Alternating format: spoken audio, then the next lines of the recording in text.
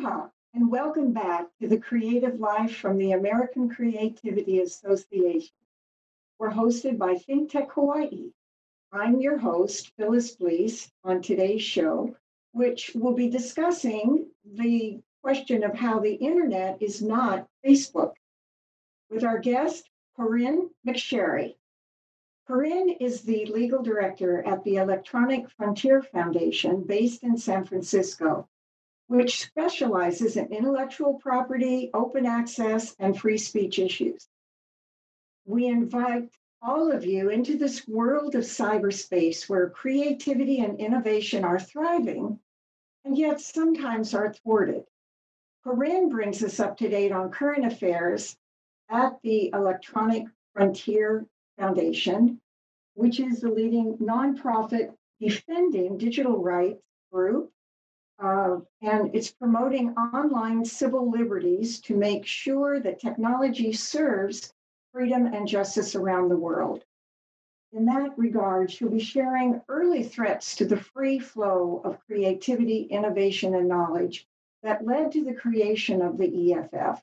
And she will be giving examples of how publishing and copyright legal models both open or close the source of that information flowing through the internet. And you can send your questions to questions at thinktechhawaii.com. So welcome, Corinne. Let me start with you. Oh, well, thank you for having me. It's a pleasure. I miss your lovely state. Well, that's good. And tell us a little bit about you, your state. I know the EFF was formed in where you're working now in San Francisco, and what got you involved, and tell us about this important nonprofit. Sure. So we are based in San Francisco, California, just a little bit north of Silicon Valley, in the heart of a place that's sort of been a burgeoning center of technological development, that, as everybody knows, has gone in many, many directions. And in the early days, EFF, sort of the very beginning, started with a mission of a somewhat smaller mission, which was really to explain to judges, and government officials, and others how technology worked, because the concern of the founders of the organization was that way too many people were going to make rules and regulations and enforce old rules and regulations in ways that wouldn't really make sense because they didn't understand the technology. So early on, we were sort of a group of lawyers, and advocates and technologists who came together to sort of, speak tech to power, so to speak. But over time, our mission has evolved quite a bit from that.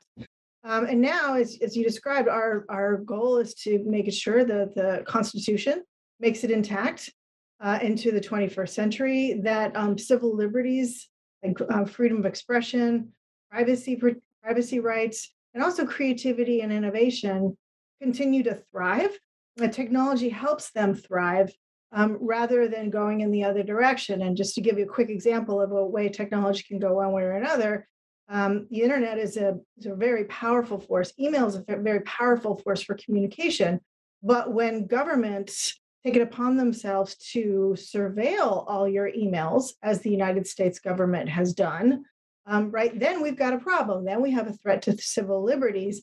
And those communications can't really be free because it's very hard to freely communicate when you don't have a sense of privacy in those communications, especially if you're a journalist, an activist of some kind. And so one of the things we've done is twice we've taken the US government to court, to challenge them for engaging in that kind of mass surveillance. And we've also been involved in efforts in Congress to try to limit that kind of mass surveillance. So that's just one little piece of the kind of work that we do, but I think it exemplifies how we try to think of technology as a potential force for good, but also want to make sure that our laws and our practices make sure that it's a force for good and not actually a force to harm our civil liberties. Mhm, mhm. And then, of course, and it's tricky because I am passionate about the work of the Electronic Frontier Foundation and what it's doing to protect our liberties. At the same time, our particular focus with the American Creativity Association is to enlarge the scope of creativity and innovation. And Sure. one way to do that is through a thriving communication marketplace where we can riff off of each other's ideas. Right. So you're representing the rights of the vehicle that allows creativity and innovation to flourish if we just get out of the way and let it go. And so, with that in mind, I'm going to read a question that came in this afternoon from a 35-year-old millennial, has spent all of his adult life working on the internet. He's been at some of the FANG companies. SpaceX isn't one of them, but SpaceX, Tesla, and now Google X. And here's what he said, and he was just adored the internet, and it was everything to him. So he says, I used to be a card carrying member of the EFF, but I think I am much more moderated in that view now that I see the other side. And personally, I really have no idea what's right. It's very complicated. I can envision many dystopias where the government spies on its citizens, but I can also imagine complete privacy and encryption, making it very hard to catch and stop bad people. What does our guest think? Yeah. So first of all, I hope that person is watching and that I will be able to convince you to once again be a card carrying member of EFF. And I say that because actually, we are very much a membership organization. We get some institutional support, but really we rely on our members and we care deeply about them. At the same time, we have to do as an organization what we think is right. And with respect to things like encryption, I'll just pick off that piece of it. Um, we have seen, governments arguing, just that, saying, look, if we have perfect encryption or perfectly strong encryption, then the bad guys can take advantage of that, and bad guys will take advantage of that to do horrible things. And there's something to that. I'm not naive. No one here is naive to think that, encryption will only be used by good people. The problem is this, and I think technologists especially will understand this, and the ones that I talk to understand this. You can't build a special key to unlock encryption and ensure that it's only used by good guys. If you make it possible to break encryption, that is also going to be used by bad guys. It's also going to be used by governments to spy on dissidents and journalists and anyone else that they don't like, people who most desperately need to have encrypted communications in order to thrive and in order to go forward. So I wish very much that there was an easy path out of this dilemma, but there isn't one. And so what we try to think about is, weighing the different challenges and coming up with the best solution for the most people. And again, every time we also try to pay attention to what technologists tell us.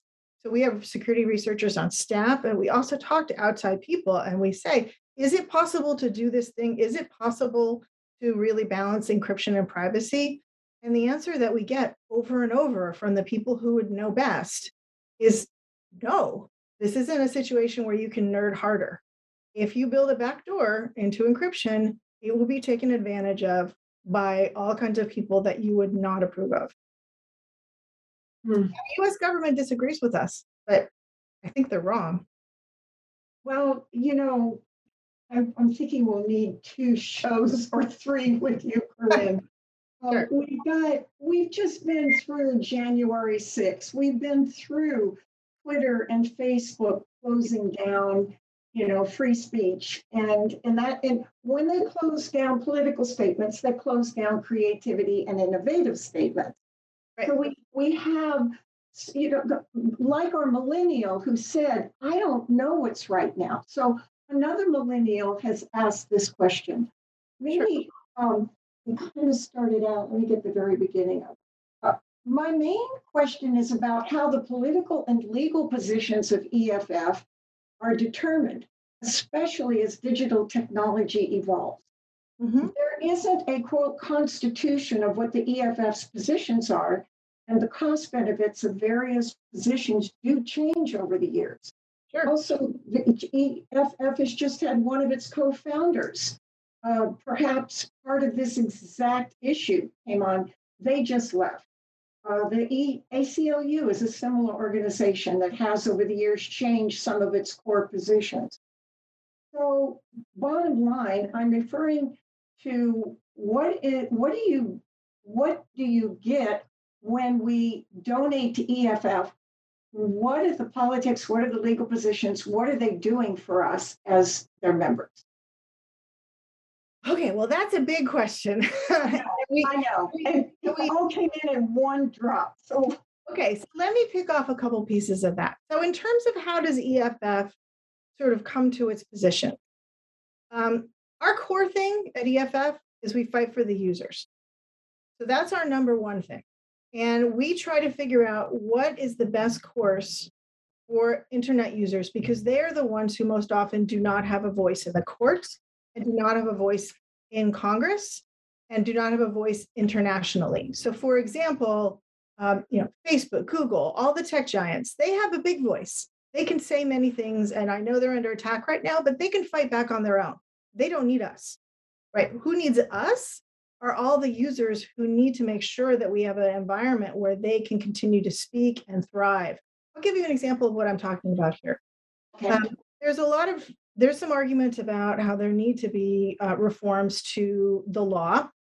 And a lot of those proposed reforms are really about punishing Facebook, saying, Facebook, you need to do more to make online speech the way I want it to be. Now, one problem with that is that it's actually very difficult to decide what the perfect online speech is in a way that everyone's going to agree on. So one problem. The second problem is that Facebook's been trying to do something like that for years and does it badly. And the third problem, the most fundamental problem, is that the changes to the law that are often being proposed, including by Facebook, their primary results, in our estimation, is going to make it very, very difficult for smaller alternatives to ever emerge. Now, for us, that's a problem. We think that's a problem because we don't think that people should be locked into one social media site or even just a few social media sites. People should have lots and lots of options. So we want lots of competition. We want lots of options because we think that's the best way to promote freedom of expression online and actually protect the rights of users. It's a complicated question. These are complicated issues, but that's kind of our starting point. That's what we try to do. And if you support EFF, you're supporting us doing that work for you. Now, this isn't obviously the forum for me to sort of be making a fundraising pitch, so I don't mean to be doing that. But in answer to the question, I think it's a fair question. You should know why you should support us.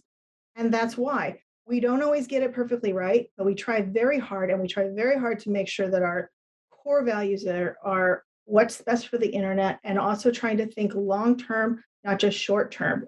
Last thing I will say about that is that's also one reason that, for example, we will resist laws that seem to freeze technology in one way or another, that try to, for example, impose particular technological requirements that are very detailed.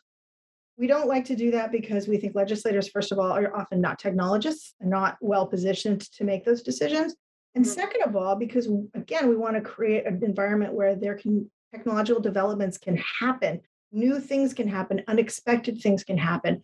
I'm old enough to remember, a world without TikTok. I'm old enough to remember a world without YouTube.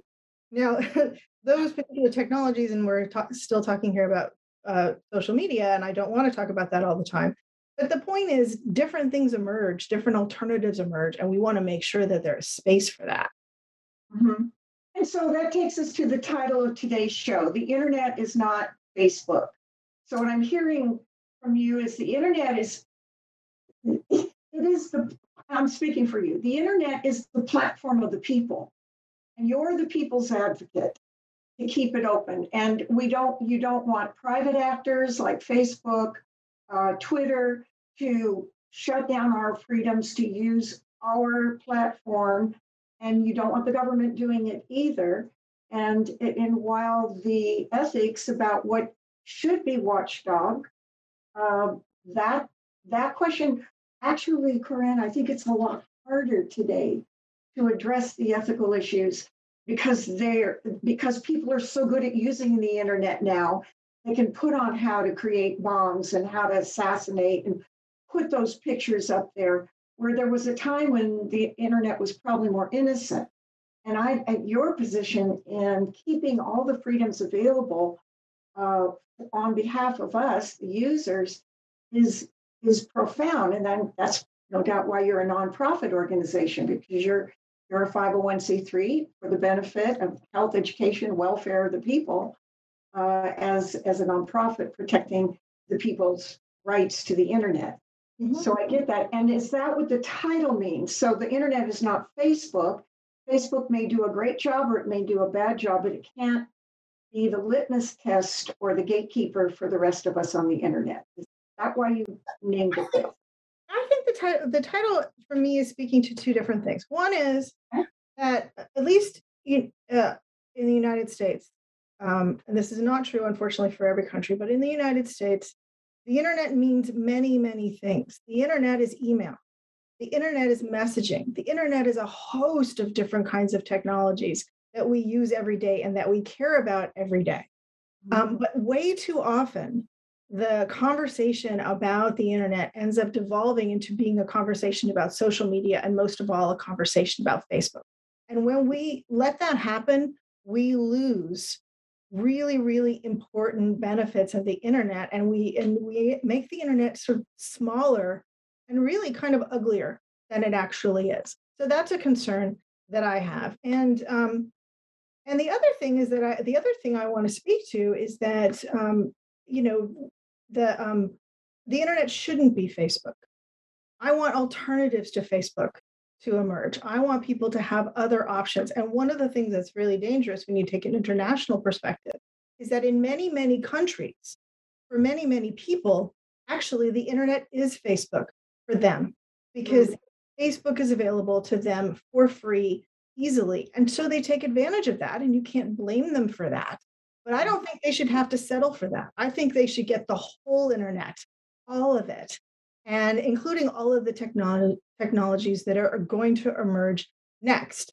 There was a time when it seemed like MySpace was going to win the battle, and it didn't. Right, Facebook's number one. right.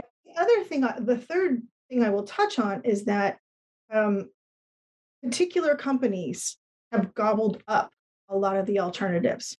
And Facebook's an example, Google's an example. They're doing their very best to make it so that actually just a few companies sort of control huge amounts of our conversation, huge amounts of our expression, huge amounts of our creativity and options for innovation. And I think we have to fight that.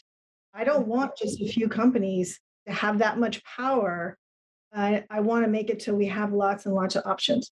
Now, I want to say one more thing, because I think that when we think about threats to expression and creativity, I don't want us to be naive. Another danger that can happen is that the internet can be a wonderful vehicle for speech and communication, and also in storytelling and truth telling, reporting, really important. But there's a couple things that can thwart that. One is um, illegitimate copyright claims, illegitimate community standards claims that people will use to try to take down speech. And the other thing that can happen, though, is that people can get drowned out, because the other thing that people have gotten good at, unfortunately, on the internet is trying to stifle people by releasing information about where they live and then encouraging people to go and threaten those people. I mean, I think the sort of, like, to be honest, the bomb building example, I mean, that's a thing people worry about, but there's also lots and lots of people, especially marginalized people, who are trying to use the internet and feel like they're getting silenced through really aggressive and harmful activity. And I just want to acknowledge that, because I think that's a really hard problem. um, and the best way is not to pretend it's not true, but trying to figure out how do we address that without um, take resulting in the silencing of lots and lots of other speech. And it's not an easy answer. And I think anyone who tells you there's an easy answer to it is just deceiving you or themselves. Right. I love the idealism that I read about the creation of the EFF, one of your early founders, said that he was interviewed on a TED Talk, and he said, "I have a dream. I would like to learn how to keep the internet open for anybody, anywhere, to learn as much as they are intellectually capable of assimilating about any subject presently known to all of humanity." And that, yeah, that was a statement after my own heart. I'm sure it's a statement after your heart. And if the internet could, I guess what we're saying is when the internet is available to serve the good, the true, and the beautiful, it has to be wide enough to also, other elements will come in, and we're not the judges of those other elements. And that's a that's a that's a tough balance to manage, and I guess you're managing it every day. You wanted to talk today, I know, maybe about your first case, maybe the Sony case, and how that brought the issues, brought them into conflict and to the forefront. There's the Section 230 rule that I think a lot of people don't understand too much, and they're afraid it's going to be that we're going to lose our rights if that gets narrowed or thrown out, like it was suggested last year. Could you sort of help us understand some of these things that we're asked to vote on and we're asked to be literate in? Sure. Keep the internet open so everybody everywhere can learn anything they possibly would like to learn. Let me talk about a case that I'm working on right now that I think illustrates some of the tensions. So one of EFF's clients is an organization called the Internet Archive that perhaps some of you might have heard of. They created the Wayback Machine. Their mission is to make all knowledge available to everyone around the world.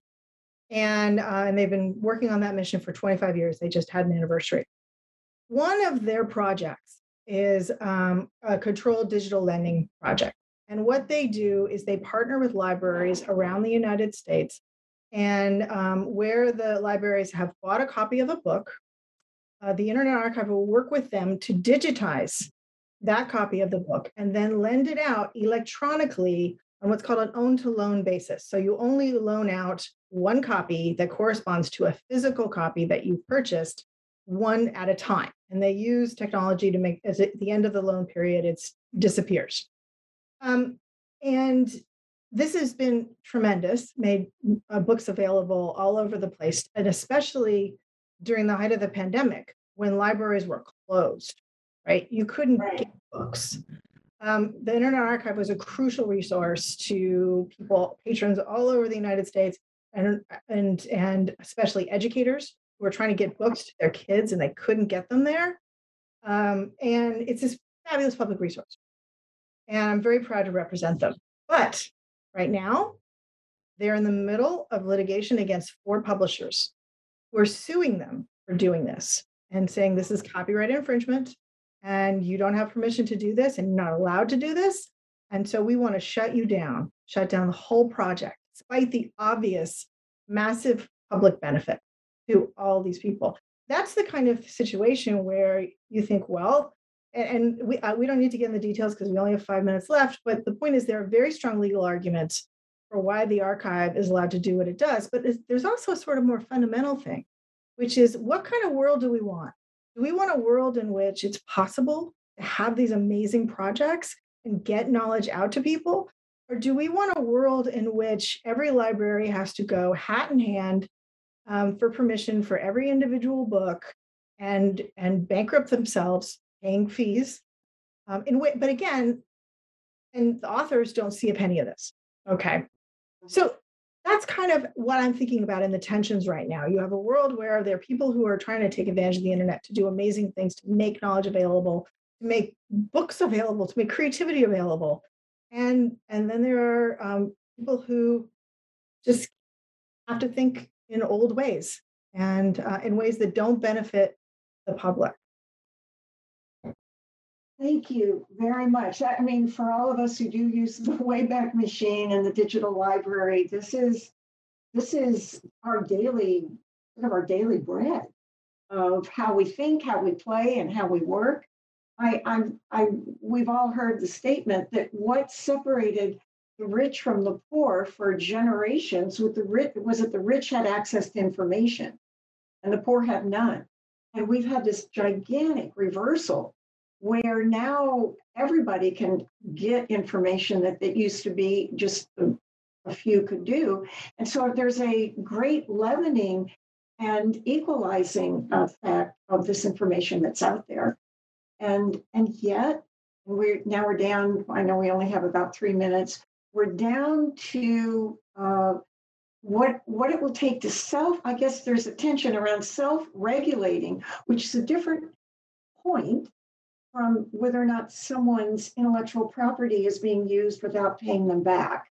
You know, the copyright issue goes really to, I think, back to Thomas Jefferson. He set up copyright and patent so that inventors and founders would have a fair amount of time to get their sweat equity back before everybody else copied it and used it. So you know, we We have want this. creators to get compensated. That's really important. Otherwise, they can't do the work. No question about it. Absolutely. Right. And then there's this other tough nut to crack is how do we legislate morality through self-governance and self-restraint on what we might post so that we don't have the government or our private contractors editing us. And that, you know, I think about this a lot, and let me just, I'm going to have to close this out. You've been so kind to sit in with us. You're at the heartbeat right now at the EFF. I think I had two people talk to me about your being our guest today. You said you were the plumbers of the internet. This millennial said he's been a card carrying member forever, and another millennial that knew I was talking to you said, "Oh, they're like the ACLU for the internet." I mean, it's been a really big deal to have you and to feature the Electronic Frontier Foundation on today's show. So we didn't get to section 23 in like 30 seconds. What would you like to say before I round this out? Well, I would just say thank you very much for having me. I think that the questions that we're grappling with are not easy questions. You know, it seems like the mission of EFF has grown because our use of technology and our use of the internet has grown. And, you know, none of these questions is going away anytime soon. But I will tell you one thing, to be honest, it's a lot of fun to be out here trying to figure it out with all of you and other people. So thank you for having me. Thank you. And so my wrap up will be that we'll leave it here to our watchers. You've been watching The Creative Life on ThinkTech Hawaii. Today I've been discussing how the internet is not Facebook. And we hope you found out how we got here and where we go next with our guest, Corinne McSherry from the Electronic Frontier Foundation. And thank you for participating. Thank you for tuning in. I'm Phyllis Blees, and we'll be back in 2 weeks on The Creative Life. Aloha.